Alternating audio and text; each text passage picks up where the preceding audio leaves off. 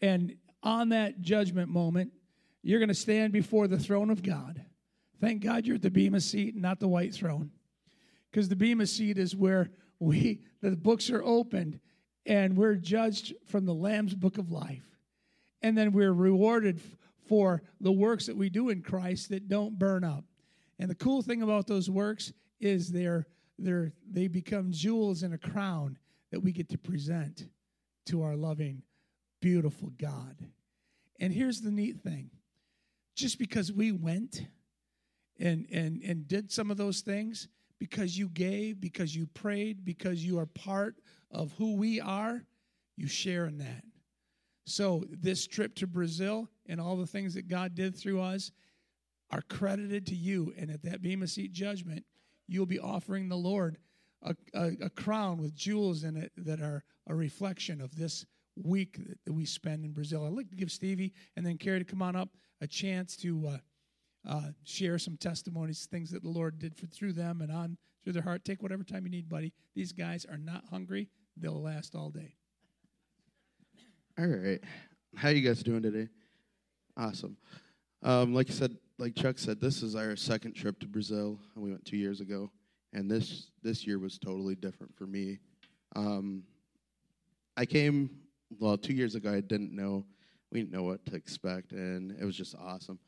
But this time, I was like, you know what, God, I'm coming expecting for certain things. And so when I went there, God used me in healing. The first night, I prayed for one of our interpreters, and he only had, in his left eye, he said like 10% vision out of it.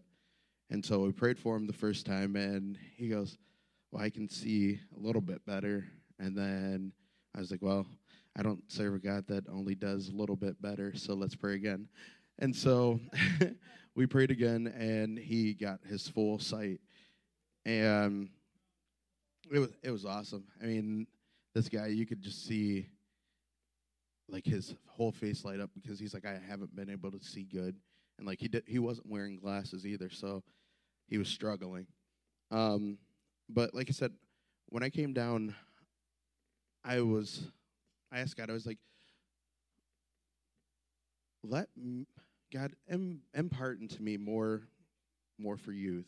You know, I wanted to be used. I wanted to be able to pray for a lot more youth this time. And what do you know? I did. It was just awesome that God let me pray over these youth for all sorts of different things, you know, inner healings.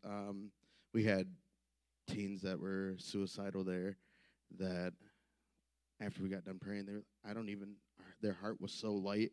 They're like, I don't feel any negative thought in my life right now. And so that was awesome. And it was just awesome to see because every night I would pray for my interpreter and, you know, whoever was around me. And I was just like, you know what, let's just pray for you. And one of the nights we had intercession during the service. I went out, and at this service, I think it was the night before the last, I don't know how many people were there. It was like 1,500. Like, there was only standing room and whatnot. And we're out there. It was wild out in the parking lot. 2,400. So there was a tent where we prayed under, but it was so loud that they kicked us out, and we had to go down by the street. And so we're like, okay, that's fine. We're praying, and then all of a sudden, we see these group of teens like walk by, and the one just looks at me, like I don't speak Portuguese, so I was like, "What's up?" And he looked back, and he goes, "Can I pray with you?" I was like, "Yeah, awesome." And so we prayed for him, and then we found one of the interpreters. He was dealing with problems in his legs, and so we prayed for that. There was no pain after that. And, like, his whole group of friends was just standing behind him, like, man, what's going on right now? But you could tell, like, they wanted to join in. And so I was like, hey, come on. And then I got to pray for all of those guys. And I was like, you know what? There's a couple of them. I was like, God's not done with you yet. And so after we got done praying, I was like, come find me. And it was just awesome that God blessed them so much. One of the translators' names was Alex. And that night, I was like, before service, like I said, I pray for him. I was like, God, tonight, just give him an overflow, like a double dose of everything that you have for him. And in the service, he was sitting, and then out of nowhere, he's like, he had pain in his right arm. That was gone. Then we started praying, and then, he's just over here tweaking out on his arm, and he's like, I don't know what's going on right now. And so, God just filled him up. And then later on in that service, he was over there prophesying to some of the people on our team, and he's like, I've never done that before. And, everything that he was saying was just, you could tell it was just God flowing out of him. And he's like, I want to be used more in that. I said, you can. And so we prayed for him again, and, it was a messy night that night. It was awesome. And then me personally, I had an awesome inner healing just from things in my past. And the whole week, when you go to do God's work, the enemy tries to come and says, well, what about this? What about this? What about this? And, I was like, I'm sick and tired of this nonsense. And I was just fed up. And the last day we had our last impartation service. We had 4 services that day, and it was a long day. And there's this gentleman sitting down, and he doesn't speak English, and he just points at me, and he goes come here. I was like, all right. And then he's like, pray for me. And so, me? Yeah. I didn't know who he was. And then, so I prayed for him. God was all over him. And then later that night, Randy called up all the pastors and was imparting into their lives. And then I saw the guy, and I was like, oh, man, he was a pastor. Not that would have changed anything, but I was like, man, God had me pray for pastors? That's awesome. But then, so after we get done catching, I know some of you guys seen the photo of me, directing some people. I was just helping him out, what I'm He was bossing him around. He was. But, the one guy, he was like, Randy prayed for him, but the rest of the other pastors were supposed to come pray. And he's like, oh, no, I'm good. And I was like, are you sure? I was like, this is how they do it. He goes, oh, no, we're good. The next thing you know, I take a step away, and then the rest of the pastors come, so I run back over there to catch him. And then everybody, all the pastors, it was just, their stage was huge. That was the whole building long, and pastors just laid out. And so I'm like, all right, I'm walking off the stage, and then all of a sudden I felt somebody really grab my arm, and I was like, hold up, what's going on here? And it's the pastor that I prayed for earlier. And he had a translator at the time, and he goes, I'm praying for you now. And I was like, oh, man. And God just had him read my mail. And I was like, you know what? He would have asked me these things. He's like, is this true? And I was like, yeah. Is this true? Yeah. And he just started talking about the youth and different ministries and all sorts of stuff in my life. And he's like, God's about to wrap you up. And, I've never felt the presence of God. Literally, it was like a trap, It literally just trapped me. And it was the most awesome thing. And then he said, the peace of God is going to come on your life. And then all of a sudden, boom, I hit the ground. And I tell you what, there's never been a point in my life where I've hit the ground and I've never heard anything. There was nobody there. I could hear a pin drop. But that night there was way more than 2,400 because there was no stepping ground. There was nothing because people were laying on the ground. Every chair was filled. But, God personally healed my heart and just brought a new passion, new fire to impart into youth's lives and all that stuff. And it's going to be awesome. So, yeah.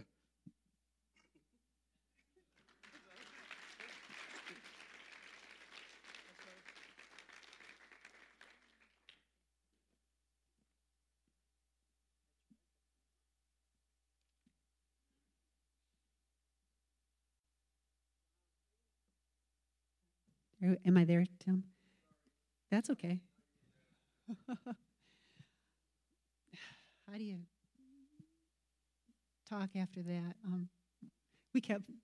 Me and Charlie would step back and we'd say, "Where's Stevie?" "Oh, there's Stevie. He's right up there with the pastor," He There's is the most Stevie. popular man in Brazil. We kept a Literally. watch out for him. But anyhow, the week had its challenges. I don't want to say it was all glory, because every time you go to minister for God, something, there's things that you have to deal with. I got off the airplane, and that was, 2 hours, and then 9 hours to Brazil from Dallas, and then we got on our bus, and it was another, I think, 9-hour drive in the bus to where we were really in the middle of Brazil. And I took off my shoes when we got back to the room, and I had cankles. It was awful. My whole feet had swelled, and I've never had that problem before, but they didn't go down until the last day that we were out there. And I had a battle in my mind the whole time I was out there. I knew that if I got off them for a little while, I'd be fine and they'd go down, but I wasn't going to let anything stop me from what we were experiencing. So luckily I had taken sandals, and I could get them on my feet. But those even kind of was stretchy. But anyhow, I got my ankles back, so I'm happy. But just those little things that you have to deal with as you're going, that want to steal your joy, that want to steal what God wants to do, and you just got to fight that off. And it's just like our daily lives. We have to fight things off and say, no, I'm going to go for God, and I'm going to do this. And we did. I can't even tell you the churches we were at, they were just like sponges. And one of the first things that I said to Charlie, I said, this is easy. We were praying for the sick, and they were receiving. It was almost too easy. There was no effort. The first person that we started praying for, she was behind us. We got there the first day, and we didn't have interpreters that were really helping us. And she had her back healed, and she was signaling to us that she had an addiction, and we prayed for her. There's no way we can know if she got what happened there, but instantly all her muscles and everything were healed. And as we went on later in the week, and we worked together, I don't know if we were supposed to, but we just did it. And nobody stopped us. So we just kept going on, and all the other couples are going, how do you do? So we prayed for a few of them and said, yeah, there's more power in two of us. Where Charlie's strong in an area, where he's strong, and where I'm strong. And so we realized working together that there was things that he's seen results in that I didn't, and I seen results that he hasn't before. We prayed at the second church. There was a couple on one of the nights that I prayed for, and it was usually inner healings that had to go on. We had a gentleman come up, and he said, he goes, pray for, well, we had an interpreter, so that was a blessing. But she was good. She was a teacher in Hebrew and Greek, and, just a blessing. She only spoke 9 languages. Yeah. and she sought us out, which made me feel really good, But as he came up and he said, I had to quit my job because I'm so depressed because I've worked with drug addicts. And he goes, and I can't do it any longer. And we started praying for him and started pulling those things off him and I've never seen somebody, I know when my husband prays, that happens. I have never seen people go down when I've prayed for them, but it started pulling all these things off him, and he hit that floor so hard, and he was a big man, and those things started falling off him. We prayed for him, and his wife came up, and we prayed for her, and you could physically see the difference in this man's life, what God did to him. And his wife, we just had words for her about her putting a hedge of protection over her husband as he goes, and that he will be able to work in that field again, that he will be able to come back into that. And then we had a little girl come forward that same night. It kind of seemed like the same theme, and she reminded me of Haley right there. And I told her, and she came up. Anna and Victoria. Her name was Anna Victoria, just a beautiful little girl. And she had oppression. And she said, I've got anxiety in my life, and I'm taking medication at night because I cannot go to sleep. And with Randy Clark's ministry, this has helped us. They have a 5-step way to pray. And so I just didn't pray for the anxiety. We needed to find the root cause of the anxiety. And so I said, well, how long have you had it? And she said, about 6 months. I said, what happened 6 months ago? And she was held up by gunpoint with the person putting the gun right in her middle of her stomach and robbed. And that created this anxiety within her. We prayed for her and this little girl. Her chin, I don't know how this is possible, but her chin was quivering and shaking so hard she fell out into the power of God. And she came back up and she goes, I feel light. I feel peace. And it was such a blessing to be able to be used that way and to see her come full circle, and just the joy of the Lord just enveloped her. It was just really beautiful. So we've seen a lot of things like that.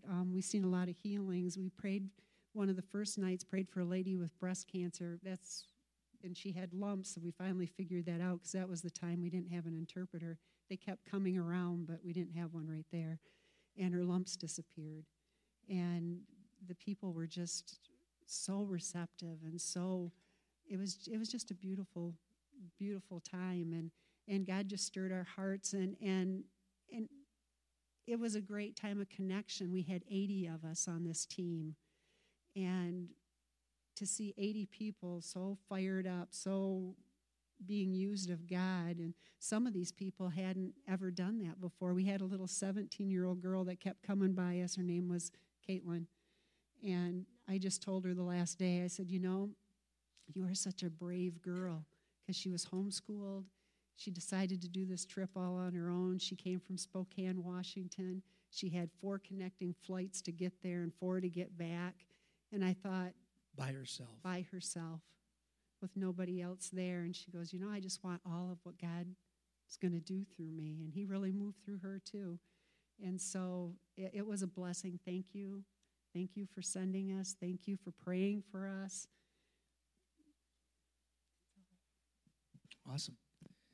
The gentleman that was dealt with the drug addicts and whatnot, and we prayed for him. We actually prayed for him twice before we prayed for his wife. And Carrie got to pray for his wife because I had spent about 5 minutes trying to get myself out from underneath him as he fell. And he was a big man. I was going, help me, somebody, please. I'm buried under here. Get him off me. And but it was a powerful, it was a strong, it was time. But what it was an obvious manifestation of Christ in us as a team, as individuals, and realize even though we were working as a team, the individual and the anointing on each person became evident and became obvious, and their strengths and what God had poured into their lives, and it was fun. It was exciting to watch. We would be asked as a team to line up, and then they would go along after they had been dealing with healings, and people were being healed during the service, during maybe prayer from the platform. But then when it came time to lay hands on the multitude and whatnot, we would line up, and we were asked to give a word of knowledge, each of us, what the Lord wanted to heal. And then if we would share something that somebody had, they would stand up, and then they would come to you for prayer. And so, sometimes you'd be standing there, and the mic would be coming down to you, and it would be two people away, and you're still going, God, speak now. And so one of the afternoons, the service had just concluded, and we were sitting there waiting to do what we were going to be doing next. And the Lord gave me a word of knowledge for healing, and he said, you're going to pray for somebody who's been, I wasn't sure if they were kicked off a horse or kicked by a horse, and they'd had upper back problems ever since. And I looked at a good friend of mine who was with Stevie and I on the last trip. He was on this one as well. And I said, boy, Randy, it's always nice when God speaks to you ahead of time. You don't have to, get that last minute, what, Lord, speak now. And I said, so I got my word of knowledge. And he says, really? Cool. What is it? And I said, well, there's going to be somebody here that's got kicked off a horse or kicked by a horse and blah, blah, blah. And he looked right at me. He goes, that's me. You got it, Chuck. And I said, wow, all right. So we prayed for him. I got another gentleman that was there. And as we prayed, I said, we were praying, and he started turning his neck, and you could hear it just grows. I went, oh, my goodness. And got done praying for him. How's that? And he goes, well, I feel the heat, but, man, it's not done yet. And I said, let's pray again. So we prayed, and just this cracking and stuff, and all of a sudden, he's moving his head back and forth. God completely healed him. He's one of the team members. But yet God was working and moving on behalf of everybody that was there. And so, it was an exciting time. There's this gentleman that came up, and he was having some severe back issues, and also it was like somebody had taken a ping pong ball and sliced it in half and put it on the back of his head. He had this lump on this cyst or growth out of his head. And so we prayed for his back, and when I did, as soon as I laid hands on him, God collapsed him to the floor just violently, and he just smacked his head. I mean, there wasn't a chance for anybody to catch him the way he went down or anything, and we didn't have really catchers anyway. We kind of had to wing that. But he went down, smacked his head on the floor, and his feet were all tangled up underneath him. I'm trying to straighten him out and yet pray for him at the same time. And he finally comes back around to help him up, and he's bending and twisting, and he's completely healed in his back. But the growth is still in the back of his head. And I said, well, let's take care of that. So I laid hands on that, and I began to pray over him, and all of a sudden he goes, mais fogo, no mais fogo, which was power. I feel power. Or fire. I feel fire. I feel more fire. No more fire. No more fire. And my hand was literally burning on his head as I'm praying for him. And so I take my hand away and I take my thumb and I rub it on where that lump was. And I said, there, I don't feel anything. How about you? He's rejoicing again as God took that, whatever it was on his head, and completely dissolved it, and it disappeared. We saw those kind of miracles. The words of knowledge would be very specific. A young man was a guy from Michigan, not Bill, but the other one, Mike, yeah, gave a word of knowledge for a young man, or a man that was in a motorcycle accident in the rain and hurt his shoulders. And well, the man came to us. He didn't find Mike, who'd given the word, came to Carrie and I, and he was a younger man, and he couldn't move he had no motion. Right here was all he had. And so we laid hands on him and prayed for him. Before I could even finish my prayer, he throws his hands up in the air, and God completely heals him, and he's all excited. And God totally restored all his motion. But you could feel, as I had hands on him, Carrie had her hand on the other shoulder, you could feel like something was crawling in underneath his skin, underneath his shoulders, as God was working on that. It was just incredible. And then there was another young man that I think Carrie had the word of knowledge for him about his leg, and he came up, and he was a young fella, and he couldn't bend, he couldn't hardly move that leg, and he had no bending motion in it at all. And we began to lay hands on it, and there was this, I can't remember if that was a heat or a tingling or whatever he began to feel, and all of a sudden he starts doing this, and then he starts jumping up and down. And finally he says, can I run? Feel free. And he's running across the stage and rejoicing as God healed him. And we have all sorts of stories of the miraculous that God did as God healed. But the thing that, again, there was a different focus for me this time. And what part of the things that God had began to show was who we are. And our identity. And I've talked about this, and I've preached this before, and for the sake of time, we won't go through all the scripture. But if you remember, back in the book of Genesis, God gets together with Jesus. The Father, the Son, and the Holy Spirit get together. They've made all of creation except for one, and they're gonna make man. And God says, they come into agreement. Let's make man in our image, right? And so God reaches down and he makes a pile of dirt, breathes into it, and there we are, men. And then God causes sleep to come on the man, and he pulls from man's side, not from his head, not from his feet, but from his side, this rib. And he gets into heaven's workshop, and he finally crafts this beautiful woman. And he brings her to Adam. And there you are, ladies, finally crafted. Guys, you're a pile of dirt. Girls, you're finely crafted. But he made man in his image, male and female, created them in his image. And then there's a little bliss going on in Eden, and the serpent shows up. And what does he tempt Eve with? You want to be like God? Eat the fruit of the knowledge of good or evil. But what was she made like? What was he made like? They were already made in the image of God. And here comes the enemy, and what does he tries to do? He tries to take from us who we are, our identity. Jesus is coming to John, and John is baptizing. And Jesus said, I need to be baptized. And John says, no. I need to be baptized with what you baptize with. And Jesus said, no. We need to fulfill Scripture. Bible says this, we need to fulfill righteousness.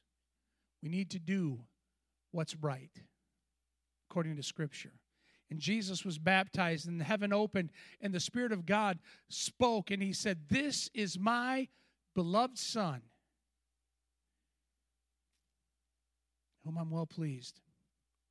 And Jesus immediately was led by the Holy Spirit into the wilderness. And the Bible said, and he fasted for 40 days, and he was hungry. And the devil came and tempted him. And he said, if you're the Son of God, turn the stone to bread. So what was the first temptation that the devil brought to Jesus?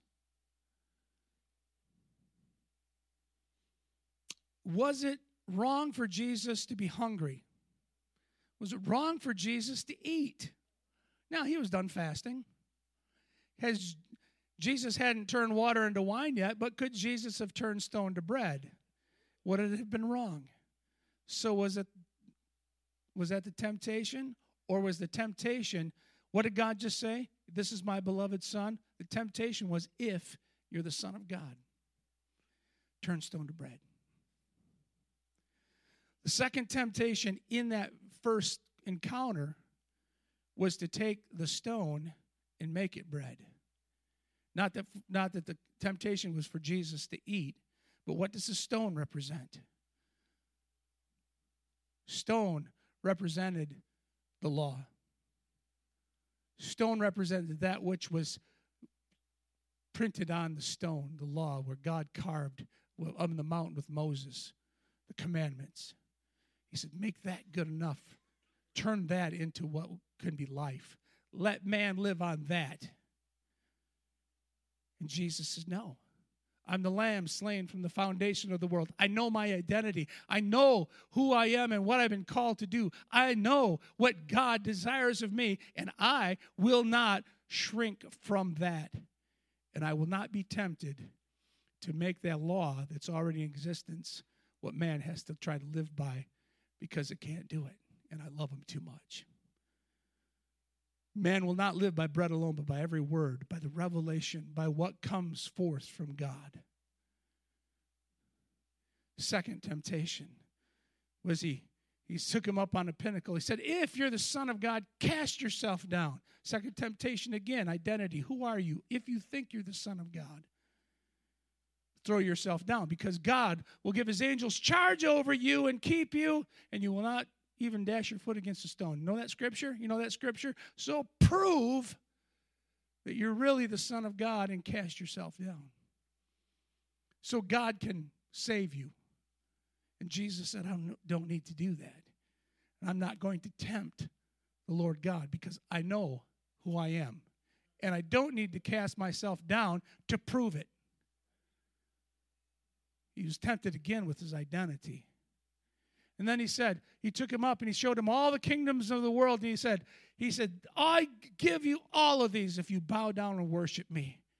And Jesus said, I know who I am. I'm the Son of the living God. I'm the King of kings and the Lord of lords. And I'm going to take back these kingdoms, and I'm not going to do it with a shortcut, and there is no way that you get anything that belongs to God, because I know who my Father is. I know that he deserves all the glory and the praise and the worship. I will not bow down to you. And Jesus then overcame.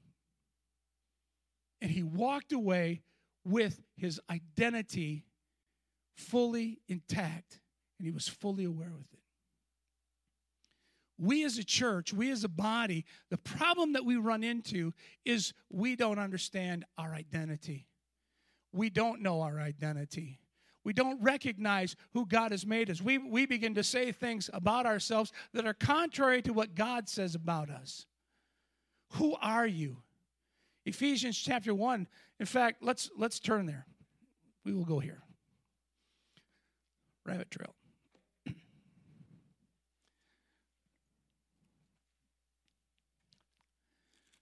Ephesians chapter 1, verse 3. Blessed be the God and Father of our Lord Jesus Christ, who has blessed us in Christ with every spiritual blessing in heavenly places. So what are you blessed with? Every spiritual blessing in heavenly places. Everything, God is spirit. So God has blessed you with all of him that comes from him. Even as he chose us in him before the foundation of the world, that we should be holy and blameless before him in love. He chose us. God made a choice.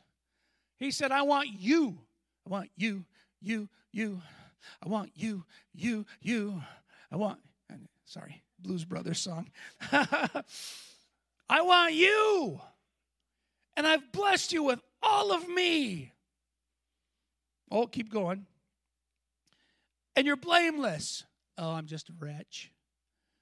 I know Amazing Grace is a great song that saved a wretch like me. God says, okay, then if you've been saved, quit calling yourself a wretch. You're my child. We'll still sing the song. So it's all right. Holy and blameless. Ooh, holy. Holy. Holy. You're holy. Get a grip on what's holy. Holy can mean simply this, that you are in agreement with what God has said and what God has called you to do. He said it, what he said about you and what he's called you to do. In other words, you're saying, yes, God, I'm sanctified because you have sanctified me by your blood, and that is your decision. You made that, so therefore, I'm in agreement with that. I receive that, therefore, I'm holy.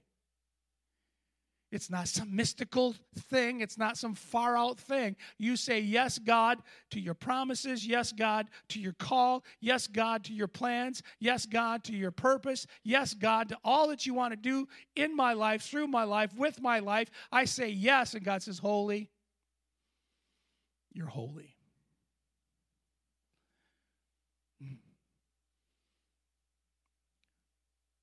That we should be holy and blameless before him in love. We should be holy and blameless before him. Period. Ooh, that's another cool thing. Guess where you get to be? Before him. Guess where you get to live?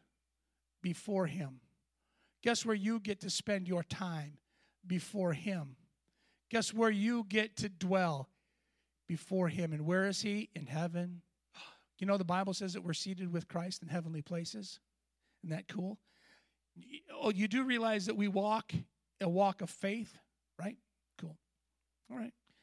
In love, listen to this, he predestined us for adoption as sons through Jesus Christ according to the purpose of his will, to the praise of his glorious grace in which he has blessed us in the beloved. So God has predestined and determined that you would be his child. You were made in his image. He's predestined you to be his child. He chose you before the foundation of the world. Through Christ Jesus, he made it possible that you could be a son and a daughter of God. Colossians chapter 1, if you flip over there, says this. In verse 24, now I rejoice in my sufferings for your sake, and in my flesh I am filling up what is lacking in Christ's affliction for the sake of his body, that is the church, of which I became a minister according to the stewardship from God that was given to me for you, to make the word of God fully known, the mystery hidden for ages and generations, but now revealed to the saints. By the way, the saints aren't those who've just done 1 or 2 or 3 miracles. Saints are those who have received Christ as their Lord. You are saints of God. Verse 27, to them God chose to make known how great among the Gentiles are the riches of the glory of this mystery. Ready for the mystery that's been revealed? Christ in you, the hope of glory. Christ in you. You've been transformed into the image of the living God through the blood of Christ, who's redeemed you and reestablished you as the image of God, and he dwells in you. And God said, I'm making it known to you by my Holy Spirit. This mystery is being revealed. Your image is Christ. Well, it seems a little arrogant. It's not your choice. Well, it seems a little far-fetched. God is a miracle worker. Even I can look and be like Jesus. Why? He said. He made it possible. What am I saying about me? Well, God wants me to say about me everything that he has said about Christ.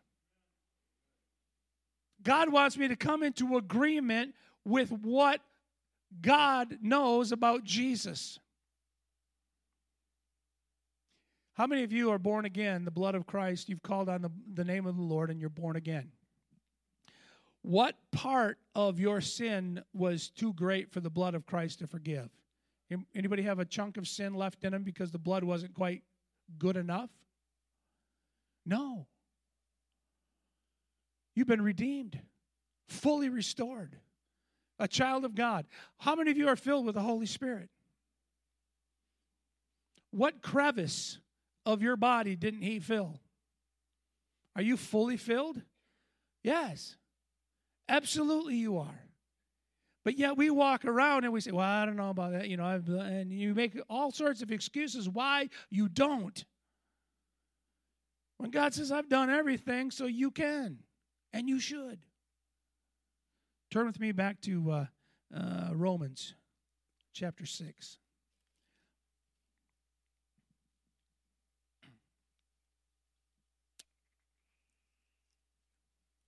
We'll go quick. Verse 8. Romans 6:8. Now if we have died with Christ, we believe that we will also live with him. We know that Christ, being raised from the dead, will never die again. Death no longer has dominion over him. For the death he died to sin once for all, but the life he lives to God. So you also must consider yourself dead to sin and alive to God in Christ Jesus. How are we to consider ourselves? Alive to God in Christ Jesus, dead to sin. Down just a few lines. But present yourself to God as those who have been brought from death to life, and your members to God as instruments for righteousness. We're to present ourselves to God as instruments for righteousness. Let me shorten that word righteousness down. We're to present our God as instruments for that which is right. If you're right, you're righteous. All right? We like to think righteousness is a word that's beyond us, and God says, no, righteousness comes from the word to be right. For sin will have no dominion over you, since you're not under the law but under grace. Oh, what's grace? A God-given ability to do what the truth demands. So God has empowered you by His grace to be able to be obedient and to walk in that right standing you have with Him. What then? Are we to sin because we are not under the law but under grace? By no means. We don't have the right to sin. Do you not know that if you present yourselves to anyone as obedient slaves, you are slaves of the one to whom you obey, either to sin, which leads to death, or obedience, which leads to righteousness. But thanks be to God that you who were once slaves to sin have become obedient from the heart to the standard of teaching to which you were committed, and having been set free from sin, have become slaves of righteousness. And I'm speaking in human terms, is what he said. A slave to righteousness. That term slave can be offensive, taken in the wrong format. I realize that. But what God is saying through Paul here is this. He said, if you're a slave, you don't have free will. You have to obey your master. Right? Did God give us free will? Yes, He did. So He's asking you to freely enslave yourself to what is right. Or become a bond slave by choice. I choose to enslave myself to what's right. What does that do for us? That means the only thing we are allowed to do is that which is right. Because right becomes our master in Christ. And if I can only do what's right, if I can only say what's right, if I can only come into agreement with what is right, I will learn to live, to speak, and to do what is right. Because that's the only thing I get to do. Now I get to learn and I get to grow and constantly be doing what's right. And therefore, when I get a chance and I move beyond slave and become a friend of God, a friend of God is a person with influence. Moses influenced God. We see different. Abraham influenced God. We were called friends of God. God says, I think I'll destroy everybody, Moses, and I'll start a new tribe through you. And Moses said, don't. That's influence, and he didn't. Because Moses spoke right. Moses did right. So if we want to influence God, we better influence God with that which is right. So we better learn to know how to do right. We better know how to speak right. Right? Correct? All along, though, we have been children of God. Now, Susie, I know your son. Did you raise him to do right? There he is. Hi, Josh. Did you raise him to do right? Did you teach him to do right? Did he always do right? No. That does happen, doesn't it? So that we are, as humans, we are a work in progress. So we've been children all along, but God says, but did you tell him to do right? Did you teach him to do right? Did he eventually learn how to do right? Yes. Say yes. Yes. Holy Spirit's in us. What does the Holy Spirit do? Leads us into all truth. He's our teacher. He's our guide. He's our comforter. He's our helper. He empowers us. Empowers us to do what? To live in the image that God has created us to live in. To be like Christ in this earth. How many of you are the body of Christ? Raise your hands high. Yes, you are. I'll give you the answer. I am the body of Christ, and so are you. How many of you are the head of Christ? Put your hand down. You don't get to do the thinking.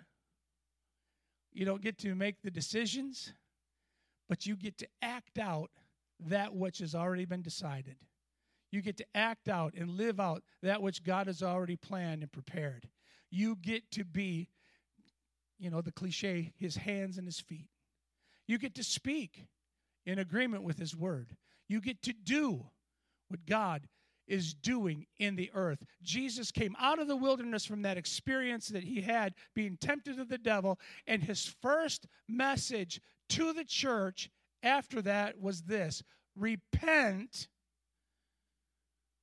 because there's a new kingdom on the earth. The kingdom of God is at hand.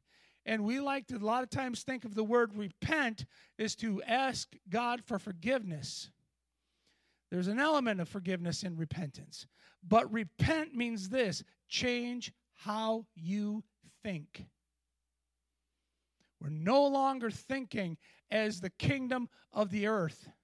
We're no longer thinking as the world. We're no longer thinking according to the law. We're thinking according to every word that proceeds from the mouth of God, the bread of God, the true bread of God, the word of God. Not taking the law and turning it into bread, but what God is speaking and what God is doing. We're repenting, we're changing how we think, and we're coming into alignment with the kingdom. How does the kingdom operate? Jesus told the parable of the man, the prodigal, the glorious father who had a son that said, "Dad, you're dead to me. Give me my money, and I'm going to go." He was called the prodigal son. And we know that story, but when the son finally came to the realization that even the pigs, or the servants that had it better than him because he was eating the pig slop, and he came home, and the father, this extravagant father, was watching. He's the type and shadow of our God. And when he saw the son coming, kill the fatted calf. It's time to party. And he met him.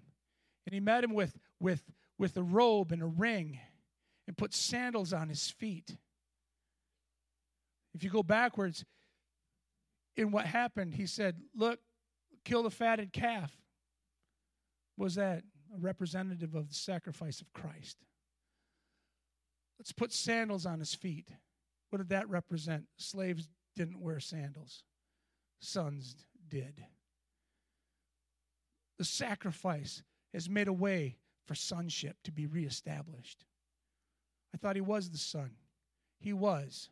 But God was reinstituting his identity as the son. What was the next thing? The ring. I'm going to empower you. The signet ring. I'm going to empower you. I'm going to reinstitute the power that you once had. Because what was Adam told? To rule and subdue the earth. The devil took that and stole that. And God says, "Hey, you've been redeemed. I've made you a child again through the blood. Here's your authority back." And then what was the other thing? The robe.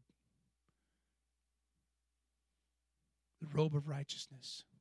"And I've established you in my love. And I've established you in my truth." You're redeemed. Your sonship is restored. Your authority is restored. And you're mine. You're my righteousness. You're right. Because you've submitted and committed yourself to learning what is right, to living how we live right, to doing what's right, so that every day, every decision we make is determined and based on the fact that we have been disciplined in what is right. And then Romans chapter 8, verse 1. "There is therefore now no condemnation to those who are in Christ Jesus." Depends on your translation. Some go on, King James, "who walk not after the flesh, but after the Spirit." God has commissioned you as his children to walk in the authority that you have been given by the blood of Jesus, and to do what the body of Christ is to do on the earth. Here's the commission: go into all the world and preach the gospel to every creature. And these signs, according to Mark, will follow them that believe. In my name, what's the first thing? They'll cast out devils. Isn't that amazing? First thing God puts in that commission. Hey, Joe, guess what you get to do? Take authority over all the enemy. So when you go, you don't have to be afraid. Power. You've been empowered. Second thing. Speak in new tongues. Whoever said it. Speak in new tongues. Kara said it. What does that mean? You're full of me. You're not full of baloney. You've been empowered and you're full of me. You're full of what do tongues represent? All the power, all the gifts, everything that's of God. Tongues represents tongues, interpretation of tongues, and prophecy. It represents word of wisdom, word of knowledge, discernment of spirit, miracles, healing, and faith. Represents all those things. You're full of me. Nothing is going to hurt you. Nothing is going to harm you, whether it bites you or whether you eat it. Well, we did probably eat something that one day because that was kind of rough, wasn't it? Shh. It just was inconvenient. Nothing hurt. And the last thing, you'll lay hands on the sick and they'll recover. You will take it and give it to those around you for the purpose of their life becoming better so they can become part of the kingdom. That's who you are. You need to, this week, look for opportunity to let your identity be seen. How do I do that? You witness, you share, you love, you pray, you lay hands on somebody, you present truth to somebody, you let your light shine. You do what's right. In whatever situation you're in, watch God begin to move. Watch God, the glory of God, begin to fill the earth and the surroundings around you. That's how the glory is revealed. God said to Moses, when Moses said, show me your glory, I'll show you my goodness. Fruit of the Spirit, character of God. I'll make my name known. What is that? That's covenant talk. That's that you're a child. That's that you're filled with the Spirit. That's that you're empowered. He said, I'll make my name known to you. He says, I'll have mercy on whom I'll have mercy and compassion on whom I'll have compassion. And we like to think that says that God's going to pick and choose who he's going to be merciful to and pick and choose who he's going to be compassionate to. And the truth is, you're right. But he's saying, I get to pick and choose, you don't. Because you're going to say that Scott deserves mercy, but Tim doesn't. And Ken gets compassion where Linda doesn't. And God says, wrong. He said, Scott gets mercy. Tim gets mercy. Everybody gets mercy. Ken gets compassion. And Linda gets compassion. And everybody gets compassion. Because I look at people different. I judge people different. I judge with the heart of a father who is looking out for his children. Back to Josh. Did he do everything right? No, but he got mercy every day. He got compassion every day. Part of mercy and compassion was correction. Don't get me wrong. But he got the love of a mother, love of a father, and that's what we get every day. And that's what God has asked us to give. And when we begin to do that, guess what's revealed? The glory of God. Plain and simple, the glory of God. It's time that we take this mystery that's in us, Christ in us, the hope of glory, and begin to allow that hope to be revealed. Don't shrink back. Somebody says, I don't feel well today. Let me pray for you. And lay hands on them. Man, I'm worried about my kids. Well, let's pray for them right now. Don't shrink back. I'd work at Siler's and people would come in and say, Chuck, I know when you pray, God does things. Will you pray? And they're expecting me to say, yeah, tonight I'll pray for you. I'd grab their hands right across the meat counter and pray. Don't shrink back. We're going to conclude with this. It is noon. We're going to, if you would like healing in your body, there's a few things. Somebody here with acid reflux. God wants to deal with that for you. So come on up. There's some people here dealing with pain in your hips, for sure. I know I had that. Somebody's dealing with definitely pain in their hands. having trouble gripping. We need to pray for that. So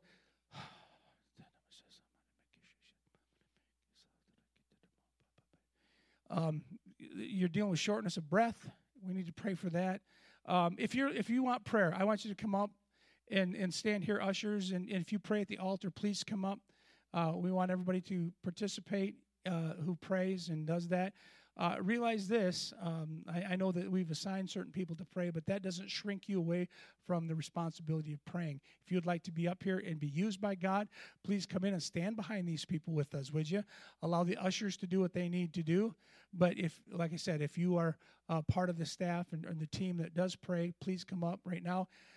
So if you want like healing in your body of any sort, if I called you out, please come on up for that. But if not, if I didn't call you out, realize that healing is still yours. You can come up and receive that.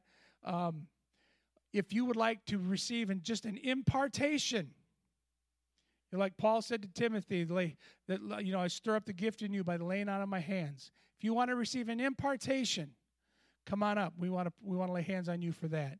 The rest of you realize this: your children are in the back. Don't forget them. But we love you, and again, from the bottom of Carrie's heart, my heart, Stevie's heart, thank you for what you did for us. And if I forgot something, okay. She's coming, and I thought maybe I forgot to say something. We love you. Have an awesome day. Make Jesus famous. Live out your identity. That's a good one, Tim. Amen. You're dismissed unless you want prayer. Come on up.